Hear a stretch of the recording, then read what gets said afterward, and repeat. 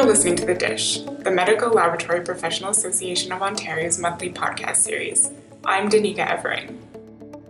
Each month, we discuss important issues to the medical laboratory profession within the province with someone working in the field who shares their insights, perspectives, ideas, and hot takes about that issue.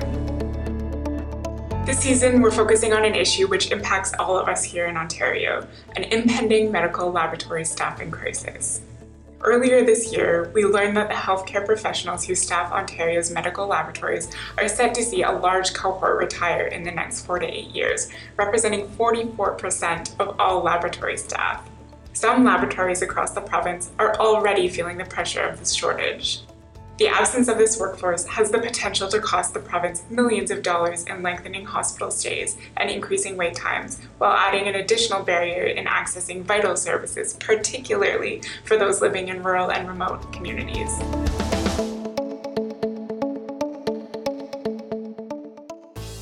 Over the course of this season, we'll be taking a deep dive.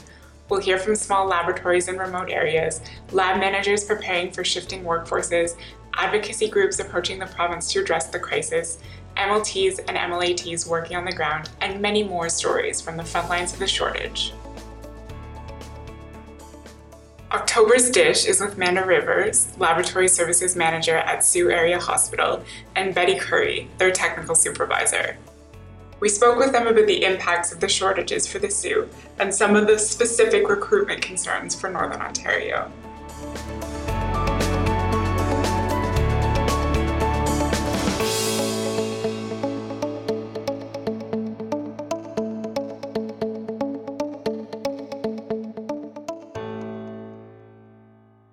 My name is Manda Rivers. I've been at Sault Area Hospital for a little over 2 years. I'm the laboratory manager, and I'm also the regional co-lead for our HIS upgrade that we are doing with Sault Area Hospital, West Parry Sound, and North Bay for our HIS upgrade. And things are ramping up right now. We're ready to go live here in a month, so things are getting pretty crazy and hectic at the lab. Hi, I'm Betty, and I've been working in the lab since February of 1974. I graduated in 74 in June, and I've been an MLT here at the hospital ever since. I moved into the supervisor role in 2010, and I'm kind of Manda's backup at the moment, helping her figure out things because she's new here relatively. You kind of have a learning relationship. Yep, and Betty is a huge asset to us, and I appreciate that she's postponed her retirement to support me in my crazy, busy, hectic life. Can you start by sharing a little bit about the work your lab does? So we have a full-service lab. We perform the chemistry, hematology, pathology, cyto, histo, transfusion medicine, and then we are a regional forensics lab as well. We also have microbiology.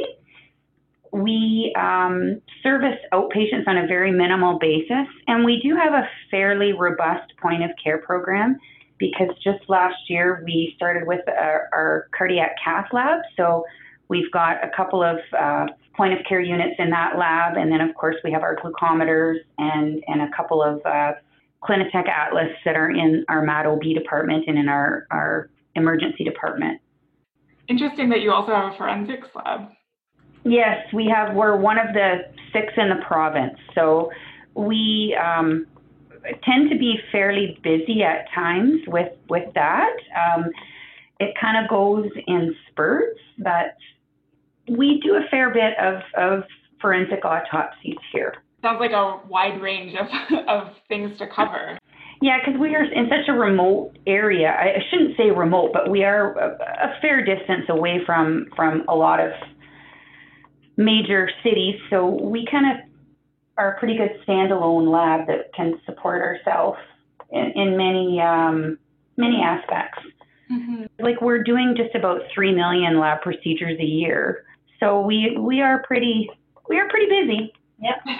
That's an incredible number. Given how much you're doing and how many things you need to cover, when did you first learn that shortage was coming, and how did you notice it in the lab? So I think that Sault Area is a kind of a dynamic situation in that We went from having the Plummer Hospital and the General Hospital. We had two separate hospitals that merged to become one. And so we had a lot of staff at each of those sites that were, all similar ages. So when I began here in 2017, shortly after that, we started having retirements, and we've really been not able to recruit to those positions. We've had a full-time senior technologist that's been vacant for almost 12 months. Mm-hmm. And this year, because we don't have any students with us through our college, we're going to have even more of a challenge because we did really rely on recruiting some of our student placements. So it's tough. It's very difficult to get people to come here. Yeah. But Betty can probably speak to it more over the years. Like I said, I've only been here for 2 years, and I can see the struggles and challenges. Well, and I think back in 2010 when I took over this position, even it was interim at the time, I could have retired at that point in time. I was just still here working. And a lot of the techs tend to do that. I know we were told about 30% of our workforce in the lab alone could retire at any point in time, and it hasn't really changed.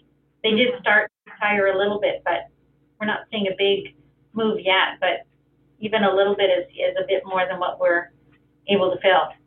Recruiting for Manda was very difficult. I was on the fringes of that, but we were without a manager for a fair time. And the recruitment was very difficult to find the right fit for here. Mm-hmm. And I'm really glad we found her, but she's going to be faced with the finding me soon too. Right. And no one here is willing to step out of their comfort level with union to step into this role. Yeah. Can you speak a little bit more about that? They feel that because they have union seniority, they don't want to lose that and step into a management role where I think they see as people are let go and we're not really aware of the reasons why, because that part of it is confidential. Mm-hmm. So they just pick up a story and run with it. Amanda, you mentioned a little bit about the not having students this year. Did a college close recently there? No, we are affiliated with Cambrian College, and right. There was no students to come here this year. Right. So that's a huge downfall for us because, like I said, over the past few years, we've managed to be able to recruit at least one or two of our student placements, and this year we have nothing to tap into in that regard. Sault Ste. Marie isn't necessarily small. Your city has a population of 73,000, and the Sault Area Hospital serves a catchment of over 115,000. But your distance from Southern Ontario might make the recruitment situation pretty specific. What are some of the challenges or concerns that you have about recruiting in Northern Ontario? Well, I think that northern communities aren't promoted as an attractive place to live. Mm-hmm. I think that young people want the hustle and bustle of the city. I do think that young people don't realize how great the North is. I mean, there's activities to do all year long. We have no commutes, so to speak of. We have definitely less traffic. Like if you live 5 miles from the hospital, it's not going to take you 3 hours to get here. It's going to take you like 10 minutes to get here. Cost of living is much lower in the North than that of the GTA, but people don't really realize that. I think that it takes a special group of people to want to live in the Great White North, so to speak.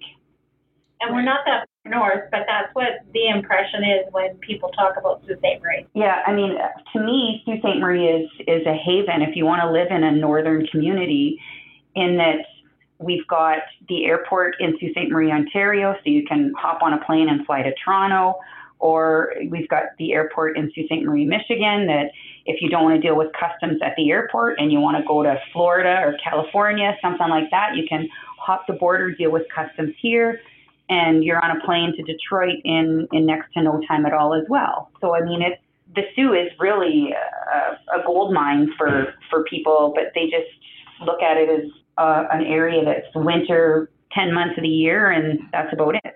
You hit on a really interesting point. I think there is a perception that it's cold or remote, but then there's also the fact that people just don't know what it's like at all. So. Absolutely, because I mean, I've been meeting with new physicians that we've been recruiting at Sault Area, And you would be surprised the number of them that don't really realize how easy it is to do some of the activities and things that are available. We are a gold mine. Mm-hmm. So then a certain promotions effort might help a little bit.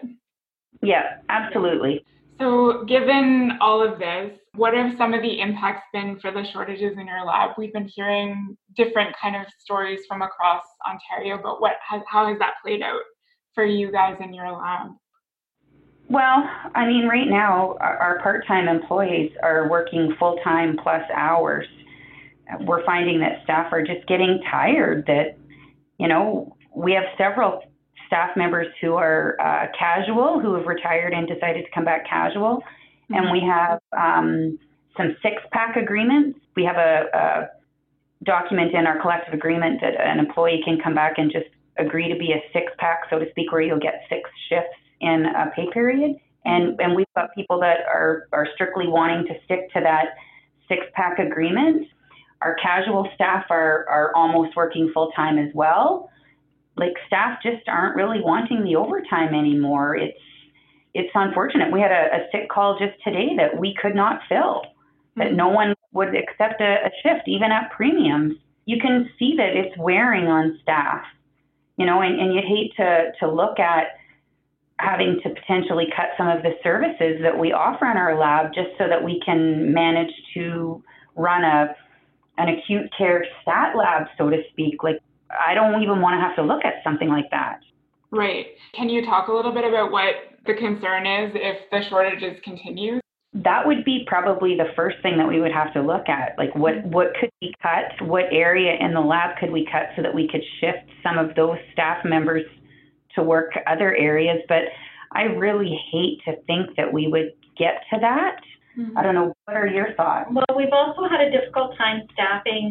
We've had 2 staff pulled to work on the Expand project, and it's been very difficult to backfill them in the lab, and we've had to pull them from the project to work like nights on a weekend, for instance, when there's just no one else that we can schedule in there, which then puts the project at risk.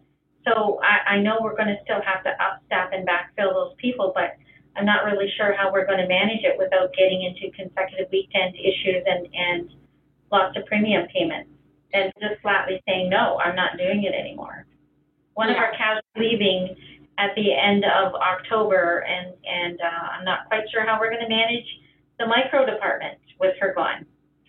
Right. Well, it sounds like a lot of the casual staff are kind of semi-retired, so then if they choose to fully retire, then that might make the situation more intense. All of our casual staff are retired individuals who had agreed to come back just on a casual basis. We're very dependent on them at the moment, and that's not a good place.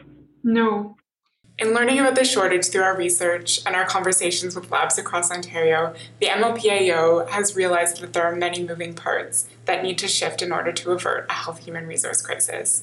We recognize the issue is large, and we all need to contribute to deal with it. But we asked Amanda and Betty if they could pinpoint one thing that would make a difference for their work on the front lines. Well, I'd have to say that I'm very impressed with the work that Michelle is doing so far. I think getting the provincial government involved in your member of parliament, that sort of thing, so that they're aware of the situation. I attended the think tank program there, the symposium in March, and there was a lot of discussion about changing the curriculum of the program or the structure of the program. I think that would be huge. I wonder if there's actually an MLT student out there this year that was with another college that didn't get a place that could have tapped into us to come, because I'm hearing that there are students in the programs that aren't getting placement. So I'm wondering if there's a student that was affiliated with another college that perhaps needed a place to finish or do their placement this year that we didn't get. Mm-hmm. And I would hate to think that would be the case for anybody, that I would hope that we could, work with the colleges collectively in the province, instead of just saying that, okay, we're affiliated with Cambrian and we can't take anyone from another college. Like, I would like less barriers in that regard so that we're not limited to where or what students we can take. Yeah, for sure. Well, and also to your point of people not really knowing what life is like there, having someone come to work there for a clinical placement would allow them to kind of experience it in a way, right? Absolutely. Yeah. And we are working with our local high schools for like co-op programs. Any student that has reached out to myself or Betty, we try and get them in, if not for an extended period of time, at least for them to get exposure to the lab and come in for, a week and just see what we do, see if it sparks their interest. And typically it's an employee of the hospital will call and say, I'm a nurse in this unit, or I work in housekeeping. My child's interested in a career in the laboratory. Would there be any possibility of doing a job shadow? I never turn anybody down, because I do think that lab professionals are really behind the scenes and no one knows what we actually do. Like you see those fancy, funny memes on Facebook of what think I do, what this one thinks I do, and then what I actually do. Like I really think that no one really realizes what we do in the lab. So if we can do anything to promote some young people exposure to our area of expertise, then our door is always open at Sault Area Hospital. Yeah, I think you're right. That very long-term engagement with high school students even allows for support of the field in the future. Absolutely. The medical lab assistant program and how difficult it is for us to recruit those professionals as well. I mean, they're not part of the registration part yet, but it is very difficult to get them to find good ones here. I get a lot of asks from MLAPs who have just graduated, and they're like, where are the jobs? And we always direct them to look in Northern Ontario. Oh, yes, please direct anybody to look in our direction. We have a big group of phlebotomists who work at our Life Lab Center here, and a couple here who would definitely be interested in that program. Their only problem is they don't want to give up their work here to be able to go away for 8 months to take a course, and yet they have no other way to do it. We have two really good ones right now who would be awesome MLAs, but asking them to give up that work for 8 months is a bit over the top for us. Right. And 15 years of on-the-job training is what one of them has. So it's quite a lot. Yeah. Yeah. So some sort of program maybe that they could do distance learning, or who knows, right? Yeah. Yep. Because we can certainly provide all the hands-on. Absolutely. Got it all here.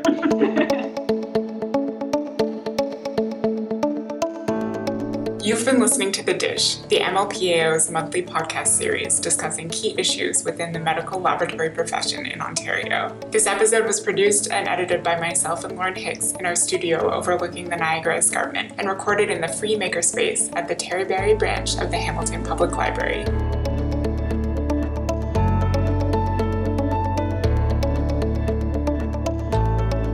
The next episode of The Dish will be out next month. The Dish is available on Apple Podcasts, Google Play, SoundCloud, or wherever you get your favorite podcasts.